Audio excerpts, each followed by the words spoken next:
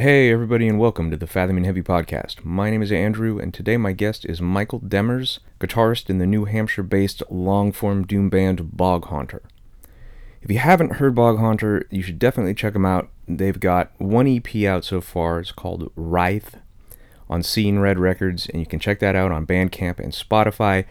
And it's great. It's just really well done. It definitely hits all of my marks. I really enjoy talking with Michael. I've never actually talked with him, but it was like talking to an old friend. The first half, we talk mostly about his formative years, bands he was into, that sort of thing. And in the second half, we really get into his creativity and his process and, the deeper stuff. Together, really kind of where it all comes from and what it all means is kind of the whole point of this podcast. And so it was really great talking to Michael, and I hope you all go check out Bog Haunter.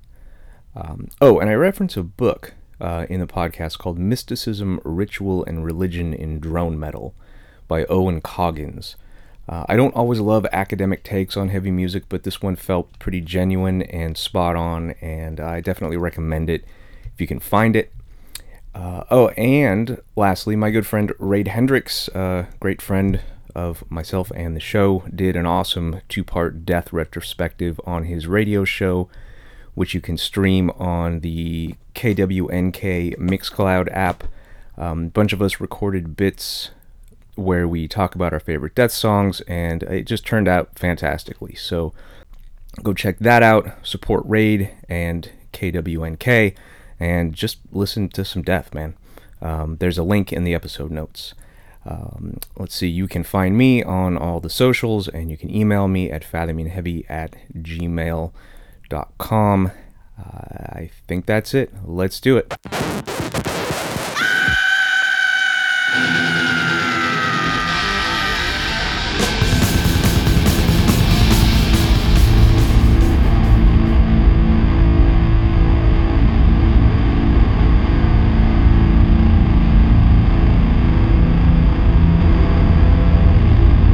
We discovered over the course of corresponding and kind of getting ready for this that we actually share the exact birth date, day, year, everything. Yeah, kind of strange.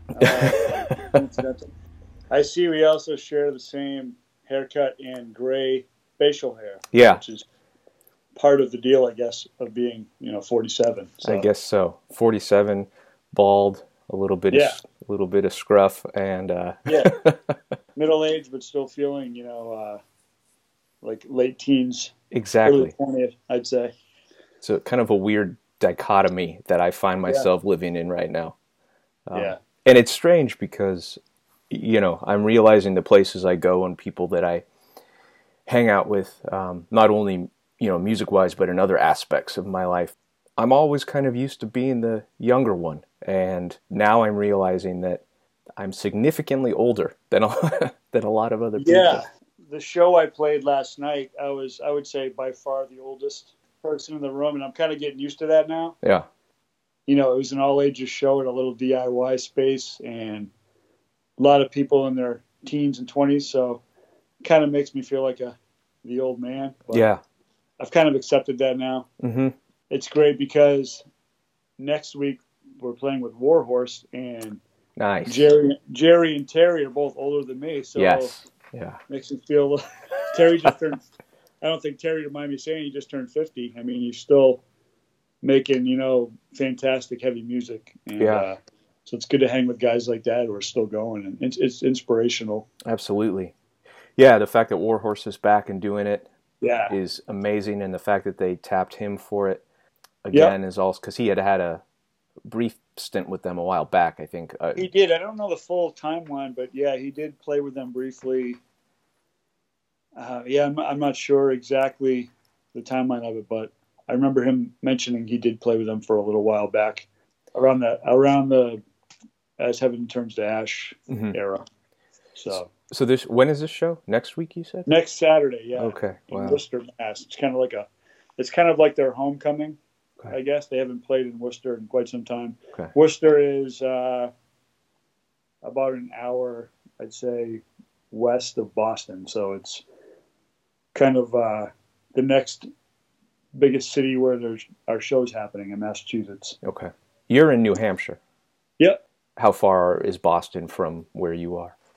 Hour and a half. Okay. I'm kind of positioned an hour and a half between Portland, Maine, and Boston. I've been lucky. There's cool shows that happen in both cities, and if I'm speaking honestly, I'd much rather go to Portland, Maine. Yeah. Just Boston's kind of a pain to drive in. Yeah. Much more hectic, but kind of right in between both cities. You go out there quite a bit. You make that trek. Portland more. Yeah. Just an easier drive. It's Maine's a nice state. Probably my second favorite besides New Hampshire. There's a good little club up there called Geno's, and they have a lot of cool shows come through town. Yeah, we've played there a couple times. Are you originally from New Hampshire? Yep, born and raised. Okay. Yep. Yeah, I have not been to New Hampshire. I haven't been to Maine. I've been to Mass. I've been to Rhode Island and a lot of those other states around, but I haven't actually been to New Hampshire or to Maine. New Hampshire's pretty unique because, like, where I am is equally distant from either the ocean or the White Mountains, so it's pretty inspirational, and it's a cool choice to have to either drive to the ocean or the mountains on any given day. Right. So I like that aspect of it. So you reached out to me, a couple years ago, a year and a half ago, on Facebook Messenger saying, hey, I like the podcast. And then you told me about your band, Bog Haunter. And I checked it out and thought it was great and told you that there's an EP. I was actually, earlier this year, looking on Bandcamp because I wanted to get a copy of the newest Body Void EP. And so that took me to the Seeing Red Bandcamp page.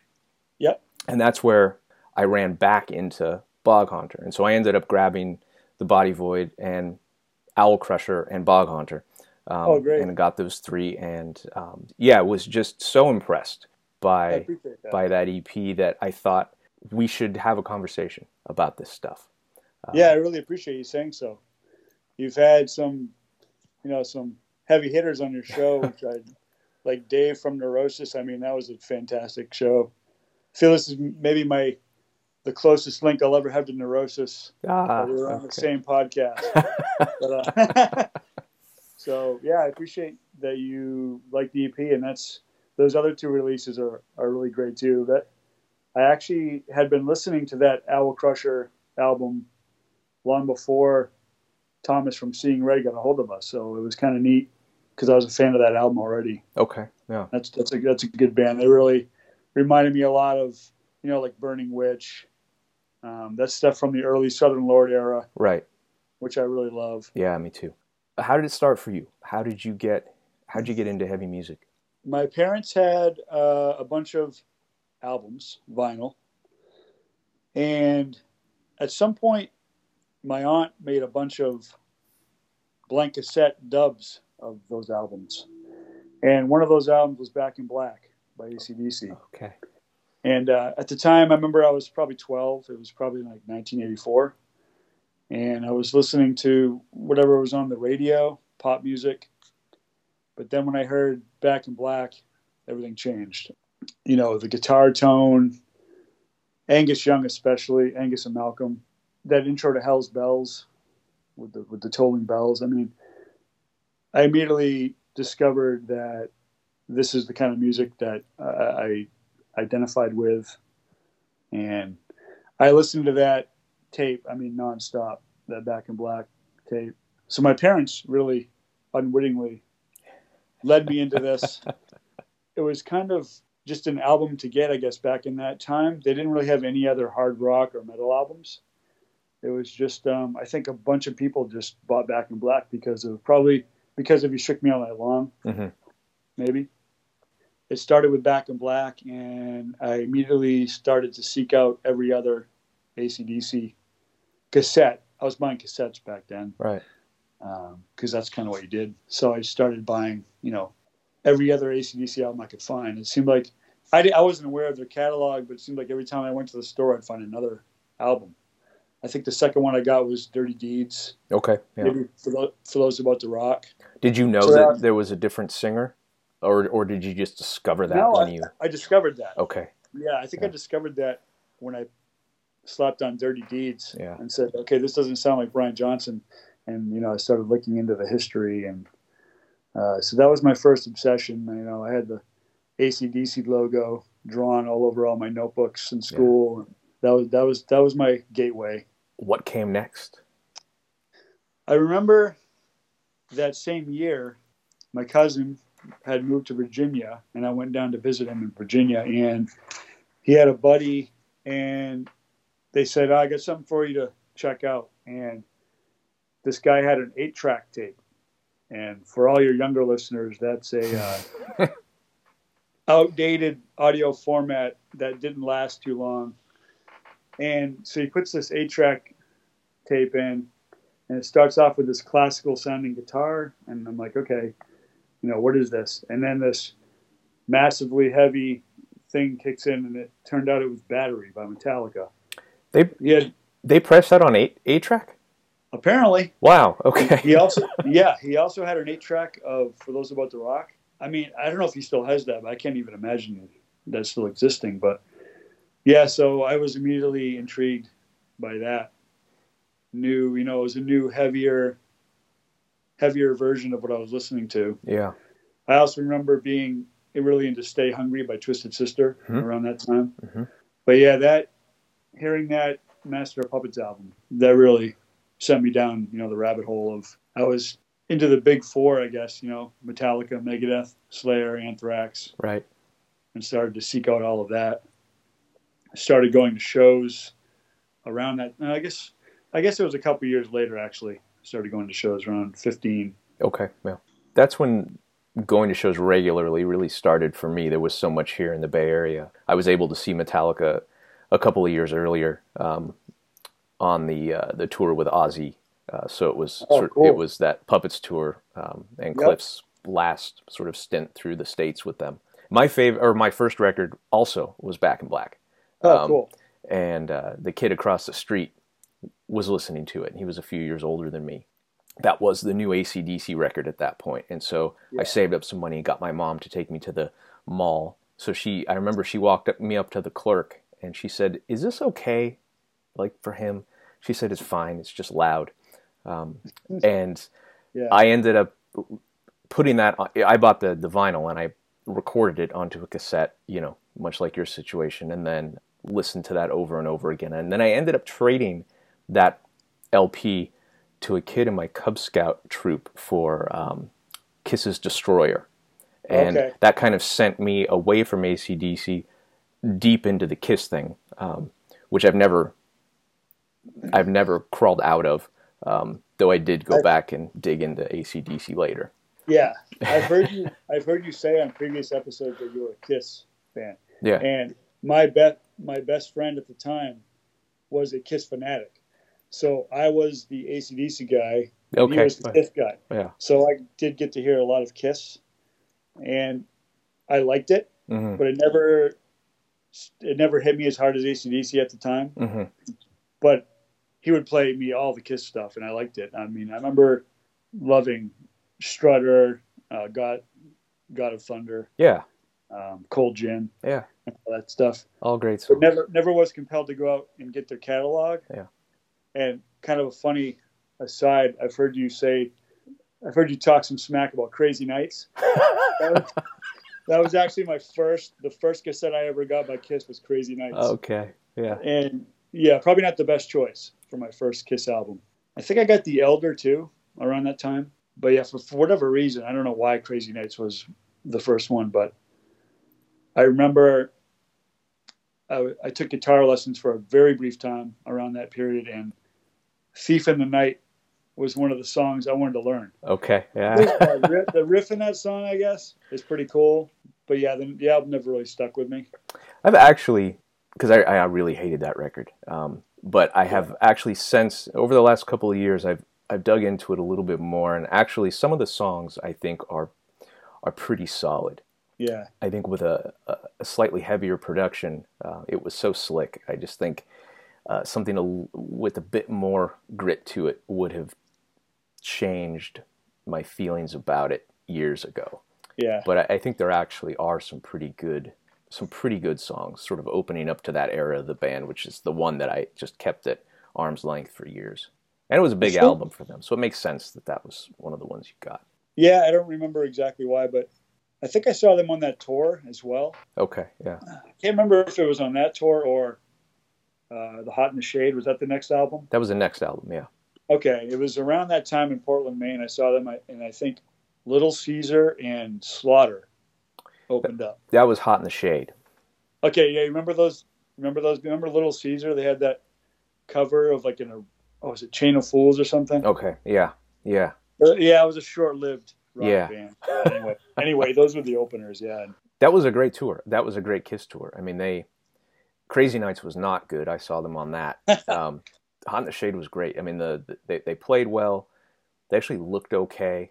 And the set list was, I mean, they were going back and, to some deeper cuts in their catalog. And so they were kind of showing their past. Oh, cool. Some respect. Yeah. So it was pretty good. I wish I had seen them on that tour in hindsight. I remember liking the show, but I also remember there was a dude probably 6'5" standing directly in front of me. And I couldn't move, so all I saw was the back of his head pretty much for the entire show. Yeah. And it really pissed me off, but yeah. I remember liking the set. Yeah, that guy's always in front of me, too. Yeah. Yeah, that was a good tour. Like cool. I said, I'm bummed that I missed that.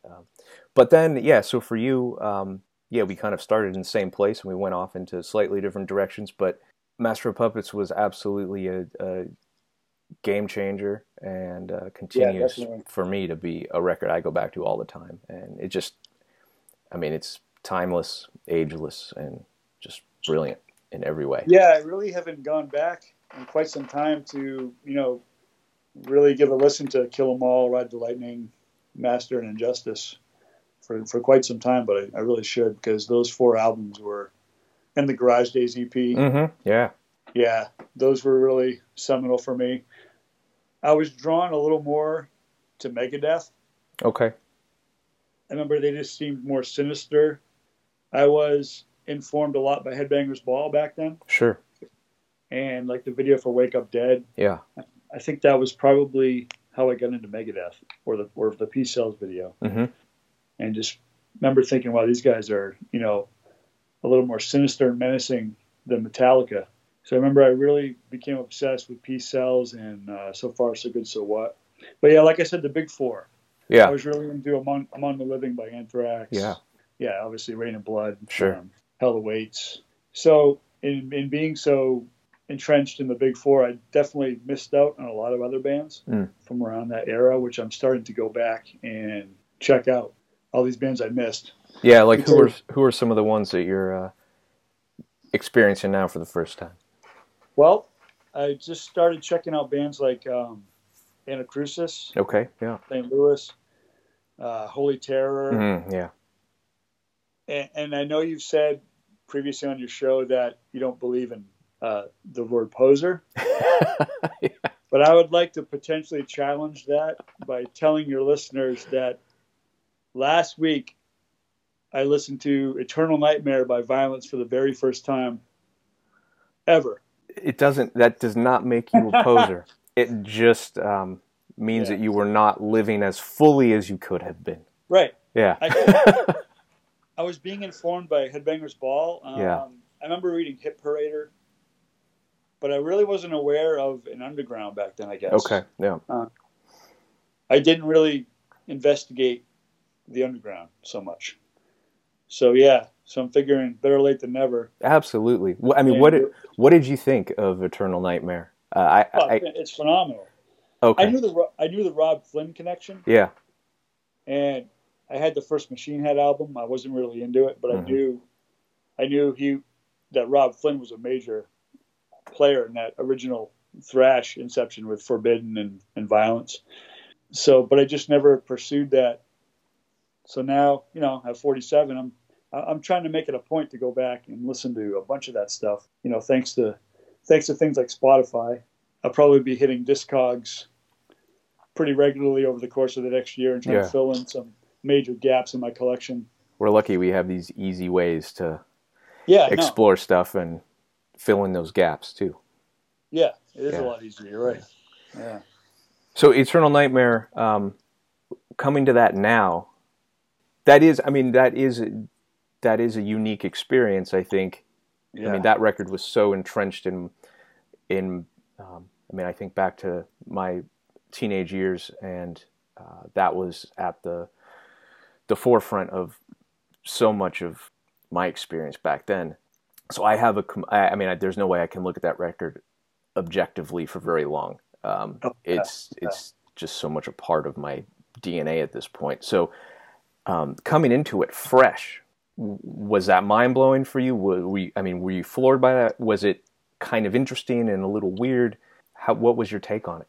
I wouldn't say mind-blowing, but also I'm coming from the perspective of, going through all this music now for 30 years. Right. Hearing every form of metal. But, I wish I had discovered it back then, because it probably would have been a much more profound experience. But, yeah, it's a fantastic album. I was really into Nuclear Assault back then, and the vocals, kind of the way he sings kind of reminds me of John Connolly a little bit. That rapid fire vocal. Right, and they both are sort of in the upper register also, a lot of grit. Yeah. Yep. Like I said, being obsessed with the Big Four, there was also other little bands that kind of crept in, Nuclear Assault, Overkill, that I also really loved. But like I said, my knowledge of the underground probably back then wasn't extensive at all. So was there local music happening in New Hampshire and outlying areas? Not New Hampshire, but at least from my perspective, you pretty much had to go to Boston. I was going to shows. There used to be a club called The Channel down in Boston. That was a really seminal club. And 1988, 89, I was going to some pretty cool shows. Like I think 89, I went to Testament, Annihilator, Wrathchild America. Mm-hmm. Wow. Yeah, that I saw Pantera on the Cowboys from Hell tour with Wrathchild America. That was a band I was digging. I haven't listened to them in a while, but they were kind of a catchy. I don't know if you're aware of that band. Kind of a catchy thrash band. Yeah, and there was a British band called Wrathchild. Yeah, which was more hence the name Wrathchild America. I guess right. Distinguished. Yeah. They had a cover of Time by Pink Floyd. I remember that was pretty cool. But yeah, so I was going to some pretty cool shows down in Boston back then. New Hampshire, there really, to my knowledge, wasn't much going on. I remember Metal Church, Wasp, and Accept. That was the show I went to. Ah, all right. Down in Boston. Yeah. But I remember it was Metal Church with their new singer, the Blessing in Disguise album. Accept with their new singer. Oh. No More Udo. It was after that. And of course, the original Wasp. Right. That was like my second or third show. So that was kind of an eye-opener, too. Okay. Before that, like my first show was AC/DC and LA Guns on the Blow Up Your Video tour. Not one of my favorite AC/DC albums. Right. So that was my very first show. And then my second, I remember Great White and Whitesnake. Okay. Yeah. After that, I started kind of getting into more thrash. Whitesnake is another one of those bands that I was not into at all back then, but I've grown to really love and appreciate every era. The harder rock bluesy era from the late 70s and early 80s, and then the more glammy commercial stuff that had, that really propelled them, with Cars and Tawny Katane and the whole thing. And it was all about Tawny Katane back then. I think just the other day I had YouTube up on my TV and I put on Still of the Night. Okay, yeah. I was thinking, I haven't seen that video in such a long time. That's a great song. And I remember There Comes Tawny Katane, and I remember thinking, I remember why I love these videos. Mm-hmm. But I remember being into that album and slide it in, listen to them a lot. I had a friend who was really into more rock, and he turned me on to some stuff like that. So you had an appreciation for that sort of thing too. Oh yeah, definitely. When did you start playing music? Probably the same year I went to my first show, AC/DC. It was Angus Young compelled me to want to play electric guitar. So I went that same year, and I remember I bought a red Yamaha electric guitar. I was 15. Okay. And I think my first I had a little PV combo amp. and I just started learning AC/DC riffs. Okay. I took guitar lessons for maybe a month. He would say, bring in a song you want to learn, and he could learn by ear, which at the time I thought was fascinating. Mm-hmm. Like, wow, this guy can just listen to a song and then play it. Right. I wanted to learn Highway to Hell. That was my first song I learned. For Whom the Bell Tolls, Thief in the Night. Okay. Perfect. I don't know why. It's a kind of an oddball, but so yeah, it was basically back then. It was just learning other people's songs, Sure. trying to get a feel for how to play rhythm. And once the lessons started getting into musical theory, I bailed. Okay. So I wasn't interested in musical theory. I was just interested in learning how to play, AC/DC riffs. Right. Power chords and Power chords, yeah, power chords. Volume and power chords. I wish I had maybe a little more knowledge of musical theory. I think it's kind of led to my own style a little bit, just because I don't know any of that stuff. I play by ear, and I develop everything by how it sounds to me, rather than any specific chord progression or any kind of theory behind it. Mm-hmm. So maybe that's hopefully led to my own kind of style. Yeah, certainly the ability to explore things in a freer way and not be bogged down by feeling like you have to do it correctly. Yeah. Or according to theory of some kind. And I have a 19-year-old son who is a master of music theory. He's way better musician than I am. And he will tell me, what I'm playing. And I'll say, wow, okay, that's good to know. It helps with developing second and third guitar tracks in the studio, knowing kind of, because if he tells me this weird little chord I'm playing is an E minor variation, then I'll know, okay, I know where an E minor is other places on the guitar. Mm-hmm. It'll help me develop, tracking. Right. So luckily I have him to help me out with a little bit of theory. So he plays guitar. He plays guitar, keyboards, drums, banjo, mandolin. He's a talented guy. He came to my show last night with me. It's kind of weird having my son right there in front of me while I play, but pretty neat. Is he into it? Oh yeah. Okay. He likes it, which is good. I mean, he's biased, but sure. Hopefully he genuinely enjoys it. Yeah. Well, it could go either way. I mean, sometimes we think the things our parents do are great, and sometimes we think that because they're our parents that they suck. So it could go either way. But I definitely got him into music very early and took him to see AC/DC when he was 9 at, what was that? Oh, man. I can't even think of the album. It would have been 2009, whatever album that was. I took him on that tour down to where the New England Patriots play, that big stadium, AC/DC and Anvil. Wow. And he's 9 years old, and the Anvil opens up, and the singer comes out, and the very first thing he says is, gets on the microphone, and he says, "This song is in the key of fuck." And my son just looks up at me like kind of wide-eyed. He's 9 years old. I go, just don't repeat it to your mother. Yeah. And this guy's smoking weed around. Some guy getting a fist fight in the aisle. Wow. I mean, he got to see the whole rock experience in his first show. And did he love it? Oh, he loved it. Yeah. Or was it too much? Nope, he loved it. Okay. Yeah, he was. It's kind of funny. He's kind of followed the same pathways as I have. I haven't really forced it on him. He just kind of has discovered things kind of in a similar fashion to me. AC/DC, and things like that, leading to other things. Does he dig into your collection? Or do you show him things? No? Not so much. But it's funny, I was driving around with him last week, and he just started telling me how all of a sudden he started listening to the Rollins Band. And I mean, wow.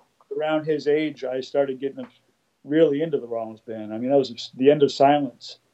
I was completely obsessed with the End of Silence. I mean, I probably listened to that album every day for a year. So it's kind of strange how he's also finding that. But yeah, that was a big album for me. Probably another reason why I missed out on some early 90s seminal albums, because I was too busy listening to The End of Silence and whatever else. Could do a lot worse than that, Yeah. Yeah. Well, I remember around that time, 92, 91, all the bands I loved were losing me. Mm-hmm.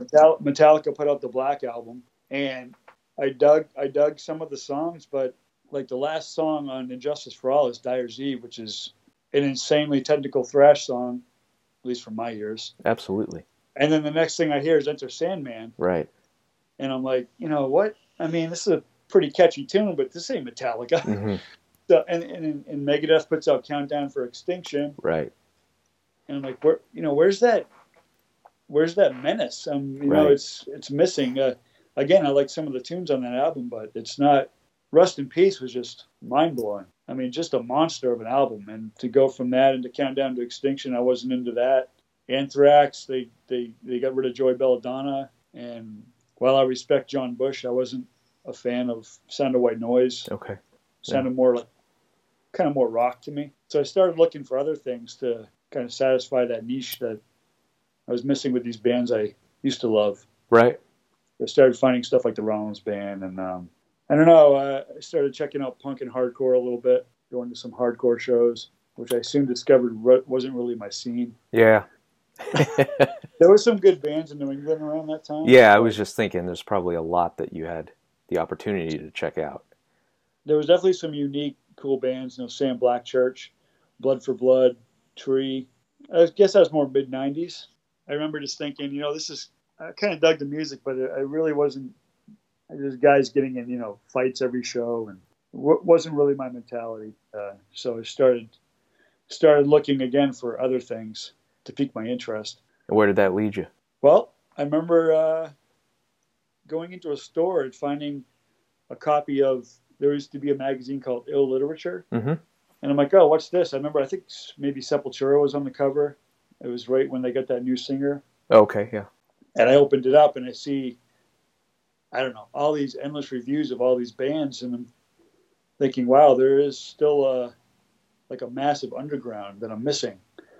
So I was buying that. I started getting every copy of Terrorizer, right, Metal Maniacs, right, and that led me into things like the Southern Lord label. That completely changed everything. Finding all these bands lurking in the underground, and I always liked. Speaking of Southern Lord, I definitely always liked the slower stuff.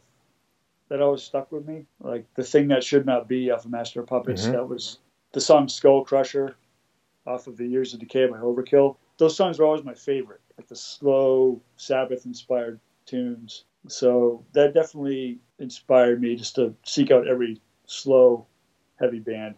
Once I found Southern Lord and those first few releases, that led me down a serious rabbit hole. Perfect. Yeah. Yeah.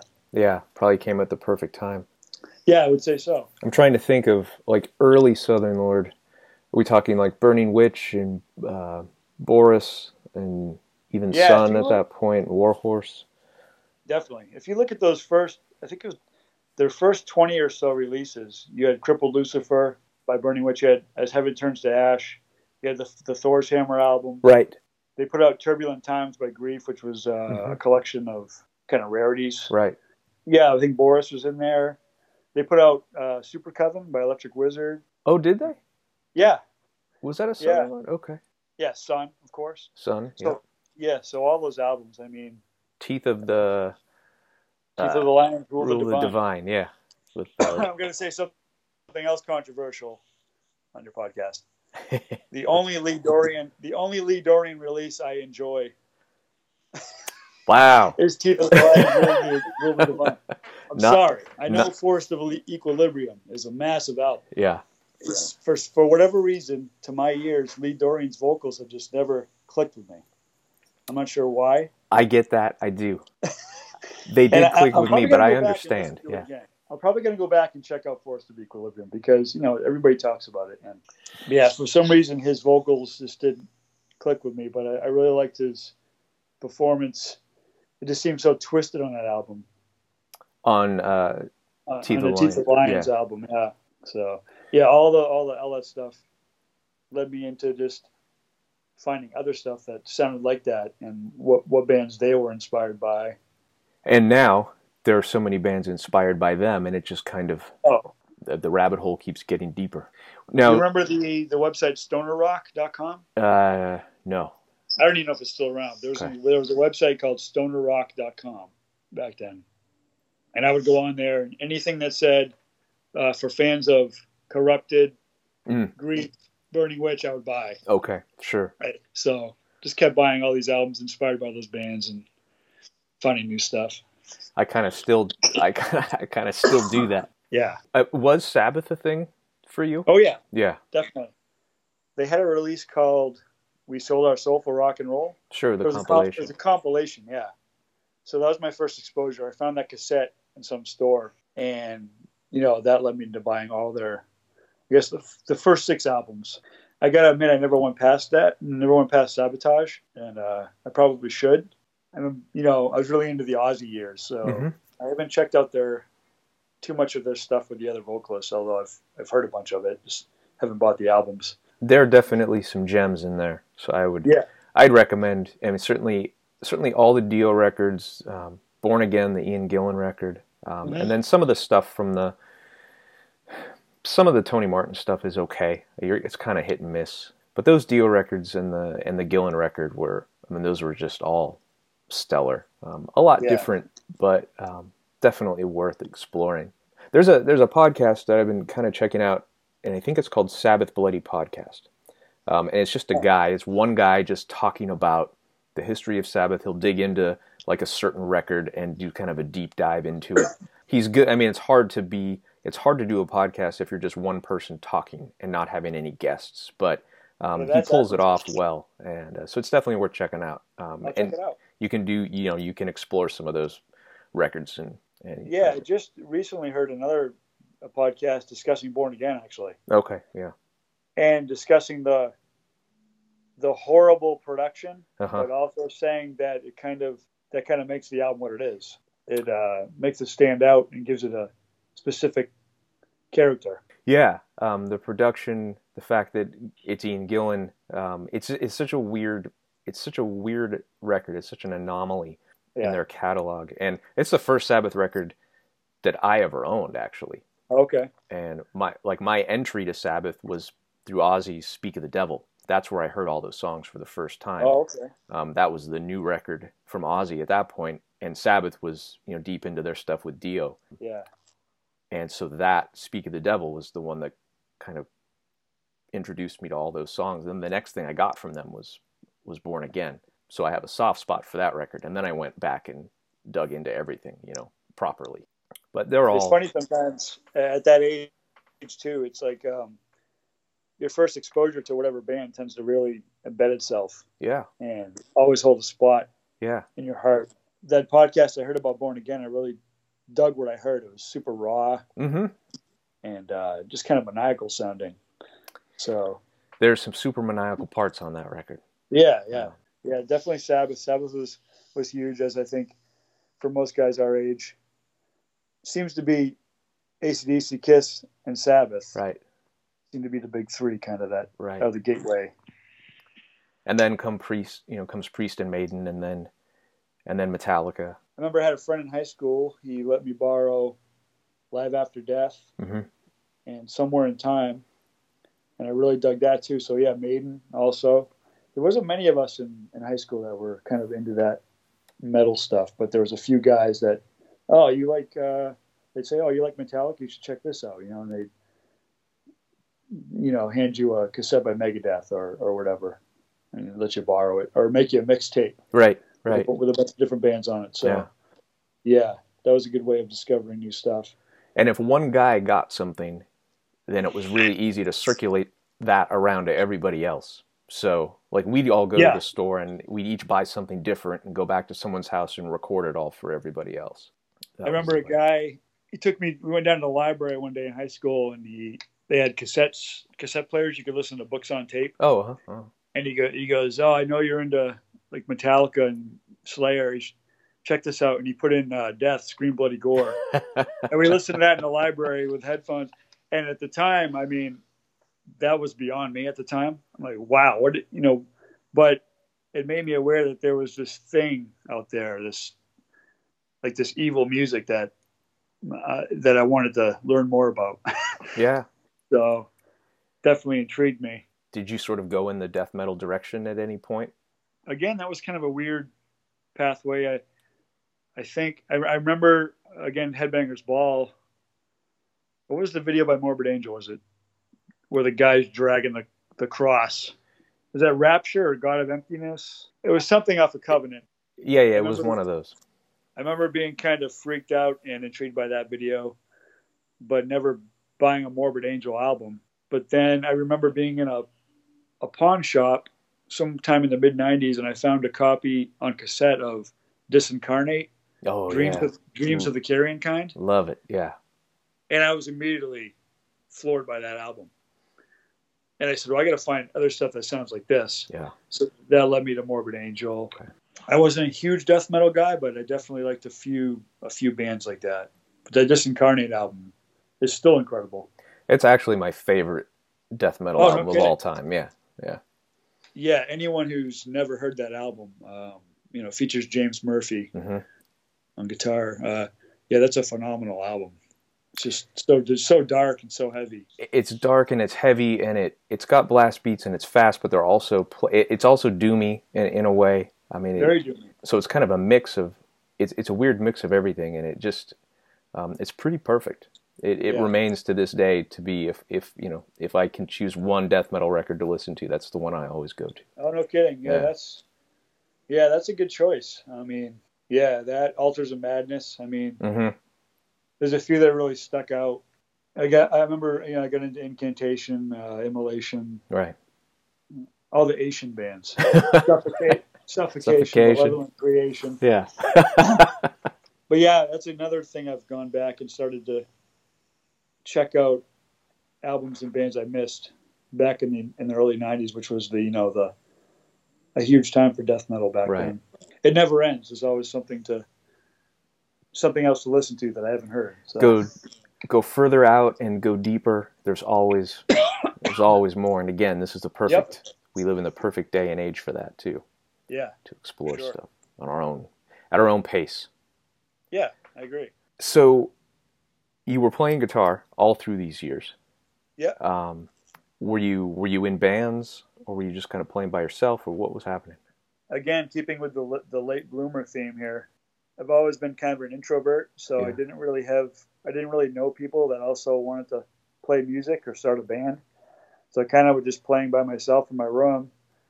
I remember jamming with a couple guys in high school, but just playing covers of stuff and thinking, this is fun, but it didn't really last. I kind of put the guitar down all through my 20s. I really didn't play it much. And then in my 30s, I kind of picked it up again. I didn't play in my first band until I was 36, 37. That was my first band. Never been on stage before. I think 37 was the first time I ever stepped on stage in a metal band. Still pretty new to me. Yeah. Yep. So it was a metal band. Yeah. Very riff-based black metal. Okay. Lasted a couple of years and then kind of fell by the wayside. The guys I play with now in Bog Hunter, we were actually in a non-metal band together. And kind of a darker Americana type band. And you sent me a link and I checked that out and it was really good. Oh, I appreciate you saying so. Yeah. Yeah, it was definitely not my wheelhouse, but I was becoming intrigued by stuff like old bluegrass and old country. Mm-hmm. We recorded a few things. It was fun. It was definitely a challenge to write songs in that vein because I had never done it before. Right. That was the first time I'd ever sung on stage with a band, so that was different. Definitely getting out of my comfort zone. Definitely opened up, playing on stage for me. Did it help you get comfortable? Semi-comfortable. I'm still not completely comfortable. Still not 100%. I mean, I haven't really played a ton of shows. It's still kind of new. I'm only 10 years in to playing in bands. So, what was the name of of that band? Laid to Dust. Okay. Laid to Dust. We put out like a self-released EP. That song I sent you was something we recorded in a studio but never did anything with. There was a lull in that band where things kind of dropped off, and the drummer Logan, who is also the drummer and vocalist in Bog Hunter, he had this little album he made himself that he brought to practice one day, Laid to Dust practice. And it was kind of he had a black metal style vocal on it. And I didn't know he did that. I'm thinking, wow, I like his vocals. And I was writing this stuff. I wrote this riff on Garage, just like this rudimentary riff on GarageBand, super crude sounding, and sent it to him and said, I could definitely hear your vocals on something like this. And it ended up being the riff to the song Ordeals in Stillness, the main riff on our EP, on that song. And he said, well, I've always wanted to try doing drums and vocals in a metal band. And I'm thinking, okay. And Josh, who played banjo in Laid to Dust, is a bass player by trade. Banjo was brand new for him. So he's a bass player, and he was into the idea of also trying that. So that's kind of how that band started. Laid to Dust fell by the wayside, and we started writing these songs, and those 2 songs on the EP for Bog Haunter. Did Laid to Dust finish because you guys were shifting into this other thing, or had it kind of run its course? I think that everybody became really busy. There was guys starting their own businesses, having starting families. So it became really hard to get together to practice and to continue writing new music. So it just kind of happened that Bog Haunter started as a result of that. Logan, Josh, and I just started jamming in the same rehearsal space and writing these songs. Did you know that those guys were into heavier stuff too? Yeah, I did. Okay, all right. I knew Logan was really into things like Neurosis, Isis, Old Man Gloom, all that kind of stuff. Yeah. Josh, I wasn't really aware of a specific band taste, but I knew he was also into heavy stuff. He had played in heavy bands before. He had played in, I think, like a grindcore type band. It wasn't a complete surprise then that they would have thought, yeah, okay, we would consider doing this. No, it wasn't a complete shock. That little crude riff I recorded, they both seemed to be intrigued by it. Nice. I just said, I want it to be slow and heavy. That's kind of all I had said. Meanwhile, I'm at home writing these skeletons of these songs that later became the 2 on that EP. And I was pretty pleased with how it was sounding in the jam room.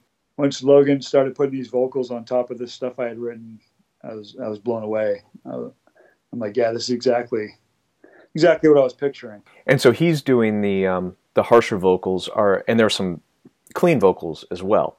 Yeah, that's me. That's you, okay, yeah. The clean vocals is me, yeah. Okay. I can't do harsh vocals. In a couple of our newer songs, I have a couple parts where I'm screaming, probably not doing it correctly. It's more like I don't even know, more like a yelling style. Okay. It's more like an accent to Logan stuff. I would never try to do vocals in a band like that. I couldn't do it. The EP, which is called Writhe, was recorded in 2017 and released in 2018. Is that right? Yep. And it's 2 songs. It's about 25 minutes. I mean, my opinion is, for whatever it's worth, I mean, it's absolutely fantastic. The songs are constructed very well. They're based around core riffs.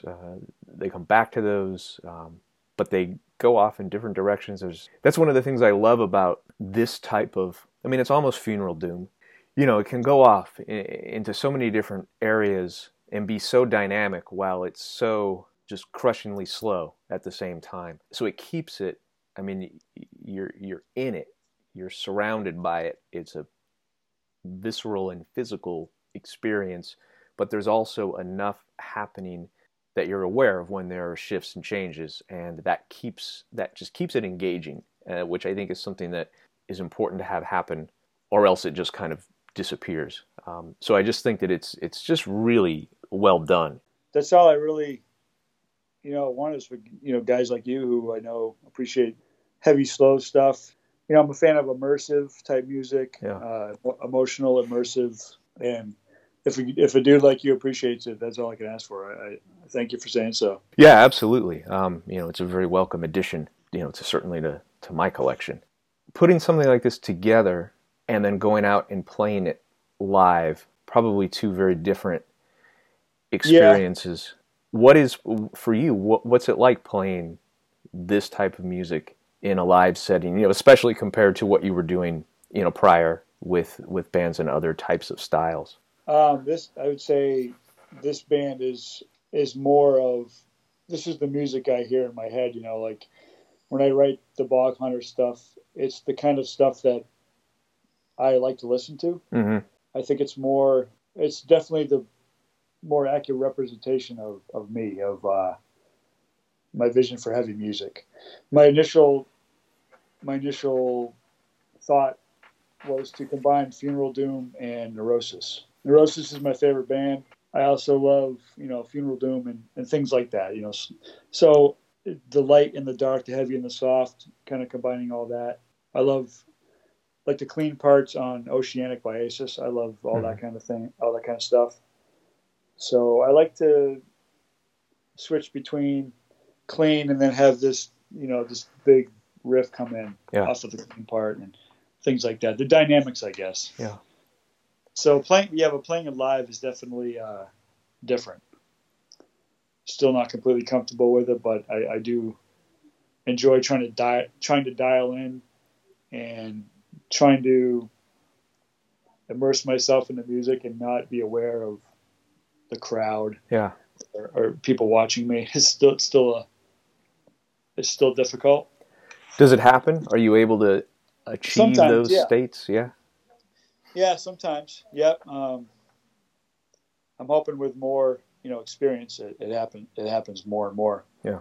That's definitely my goal. Just to feel what I'm playing as I'm playing it without being distracted and trying to dial into this vibe. Because my favorite bands, do that. Obviously, Neurosis is an absolute monster.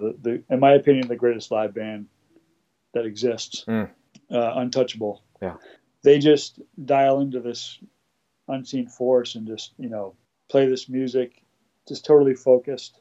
You can just tell they really are 100% there while they're playing it and kind of live that vibe. There's that even when they're not playing, there's sort of an understated intensity about those guys. It's present all the time, for at least I perceive it to be, and I may be projecting things onto them. I fully acknowledge that, but that's how I perceive them when I see them out and about. Yeah, I think so too. Yeah, for them it's the total vision. Like everything coming together, and this music just like Black Sabbath. I would say they invented their own style, which is just whatever. They kept honing this craft until it just became totally them. I mean, that's the music that pours out of them, just whatever they're feeling. And Times of Grace is my favorite album of all time, I would say. Of all time? That's the one. Yeah, that's my number one. Wow. Times of Grace. Yeah. Well, I love everything before that, through Silver and Blood and those albums. Times of Grace to me is when it was cultivated into this total vision of just that album from beginning to end is just a nonstop. I don't know how to describe it, but there's a lot of patience in the songs. There's extreme heaviness. There's the vision of it all. It just all comes together for me on that album. That makes sense. Yeah. Yeah. I remember them saying around that time that they just were spending hours and hours just honing those songs to a fine point over and over until they stripped away all the fat. Mm-hmm. And I can definitely hear that on that album. So that's my favorite era is from Times of Grace onward. To present day. Yeah. It's always interesting to talk about this kind of music, especially with somebody who is as into it, as you are, because the slow and the heavy is not for everybody. More people like it now than 10, 15 years ago. Definitely has more of an audience, but it still remains something that doesn't resonate with everybody. It's like you either don't like it or you absolutely love it. And there's not a lot of in between. I can definitely see that. What about it, if you can even articulate it, because it's hard to do that, but what about it is compelling for you? What draws you to it? To me, there's more actual weight to the music. Yeah, it's just the impact of it is more, it resonates with me more. There's an actual physical weight and emotional weight to it more so. Mm-hmm. With this, and the space the space and the heaviness just seems to hit harder with me. Well, I love things like grindcore and death metal and black. I love black metal is my number 2 behind doom stuff. Mm-hmm. But yeah, for some reason the slow stuff just always hit harder, and I've always loved the long songs. Like the longer the better. Yeah. I don't know. I like the journey of it. Yeah. I like how it starts at a point and it evolves through all these different peaks and valleys, and it's more like an epic journey, more immersive. Do you find yourself moving even more in that direction the older you get?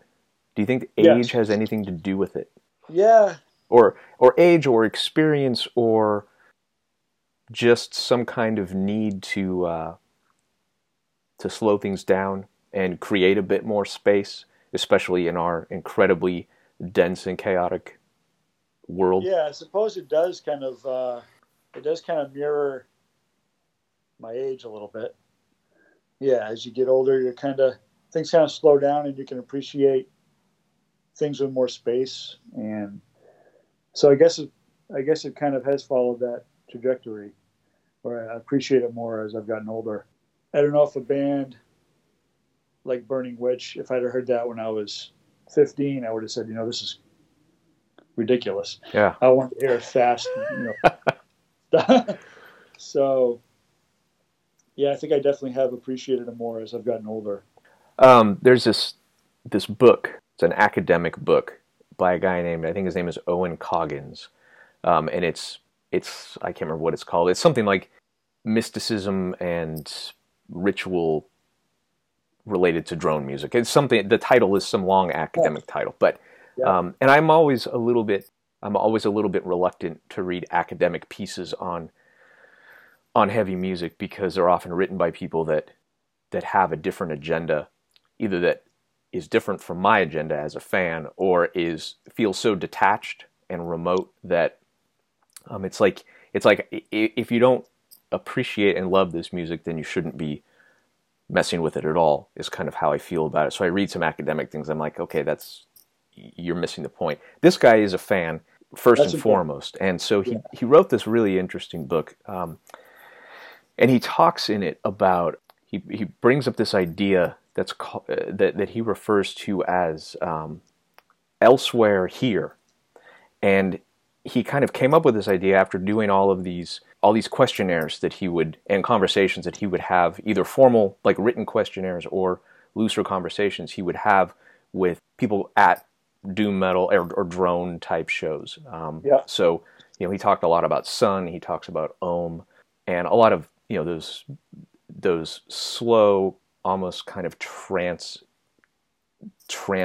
inducing bands. And one of the things that he found that was interesting, that I've been kind of spinning around in my head since I read this, is that you're in a venue and you're being completely surrounded by just this massive volume. Right. And it's so slow, but so loud and so deep, that it's very physical, and you're feeling that, and you're feeling completely in the moment with it physically, and you're aware of that, but there's also a sense of it transporting you someplace else. And sort of the iconography and the imagery that so many of these bands utilize are, they're kind of esoteric, they're from different countries, different times, they have those different flavors that are all a bit mysterious and mystical. So it's you're present and you're absorbing all of this in the moment, but you're also kind of traveling to another time, another age, having just kind of a spin on what the here and now actually looks like. So it's a weird kind of dichotomy, but I feel like he hit on something there, that the slowness, the volume, the depth helps to create a really unique experience that does kind of border on the ritualistic or the spiritual or the mystical, Yeah. which is something that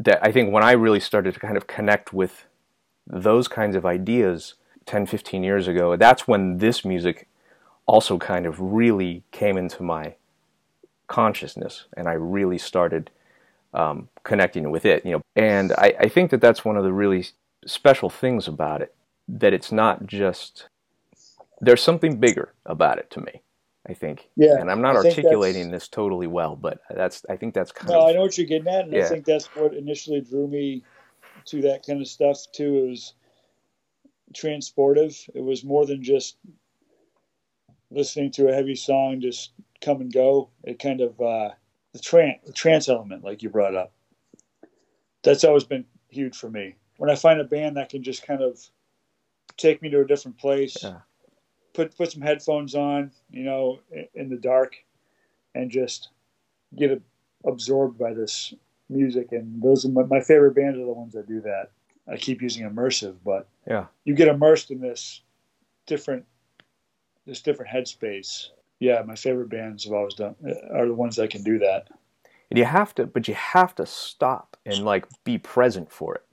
Yeah. For it to really be effective. It's not background listening. It's not slapping on something at a party. It's right. You gotta commit to. I want to go on this journey with this band. We'll try to dial into their vibe. Like you just turned me on to Dispirit. Yeah. I didn't know about Dispirit. I've, admittedly, huge fan of Weakling and Asunder, and I didn't know about Dispirit for whatever reason. But they immediately, I got the same vibe. I mean, they're just dialed into this otherworldly trance type vibe, and while it's not necessarily doom, it's these epically long songs that are a journey from start to finish. Yeah. And just all this whirlwind of sound, and very, very transportive. And I'm glad you turned me on to that, because sure. I'm going to be listening to them for a good long while, and eagerly awaiting their next thing. Yeah, it's the same kind of principles apply to bands like that, and some of the other more adventurous black metal bands. Yep. What's next for Bog Haunter? Well, we just booked studio time for January. Mm-hmm. We have 3 songs ready to record. We're going to kind of, over the next month and a half, hone them, try to get all the parts, because seeing as we don't have an endless supply of money, we like to go into the studio with a clear vision of exactly how each part should go, try to be expedient and efficient. So we've been playing these 3 songs for quite a while now, since Writhe came out. And try to get those recorded over the winter and hopefully put them out in spring, hopefully spring. It's more along the same lines, I guess. I don't know how to compare them to the stuff on Writhe, but I'm hoping they'll maybe be a little more of a step forward, maybe a little more detail. Basically, I write the skeletons of the songs, and then I bring them into band practice, and we kind of hone them, and the other guys have ideas on tweaks, and that's kind of how we write them. Okay. But I write the way I write, so it's not going to sound radically, there's not going to be any blast beats or right. anything like that. So hopefully people dig it. But yeah, it'll be 3 songs this time, so 1 more song. Okay. We're going from 2 songs to 3 songs. I don't know if it's going to be an EP or it's probably about 40-ish minutes. That's proper LP. 40. Yeah. Yeah, there you go. So yeah, I mean, I wish we could. I love playing shows, but my goal is to just keep writing and recording. Okay. I already have many more things written that I'd like to, keep going and release something else soon thereafter this next one. Yeah. Just a matter of, we're not a quote unquote full-time, touring band or anything. We're 3 guys with jobs and families and lives and responsibilities. We do it. It's a slow process, but we do it, as we can. Yeah. Yeah. And we're gonna be recording with the same guy who recorded the EP. Okay. Which we really like. Eric. Same studio. Yeah, he moved his studio, and he's telling us that his new spot is even more massive sounding, and he's learned a lot since he recorded us back in 2017. So okay. We're looking forward to it. He's in a great band called Magnetar, if anyone wants to check that out. Magnetar, okay. Magnetar, yeah. All right. Great sludge doom band. Nice, okay. Definitely check them out. And are you going to continue working with Seeing Red, or is that just a one? I hope so. Yeah, okay. I hope so. Yeah, it's been a great experience so far. Thomas, who runs the label, has been a very supportive guy. He's a super fan of underground metal, and he just is he really digs every band he puts out.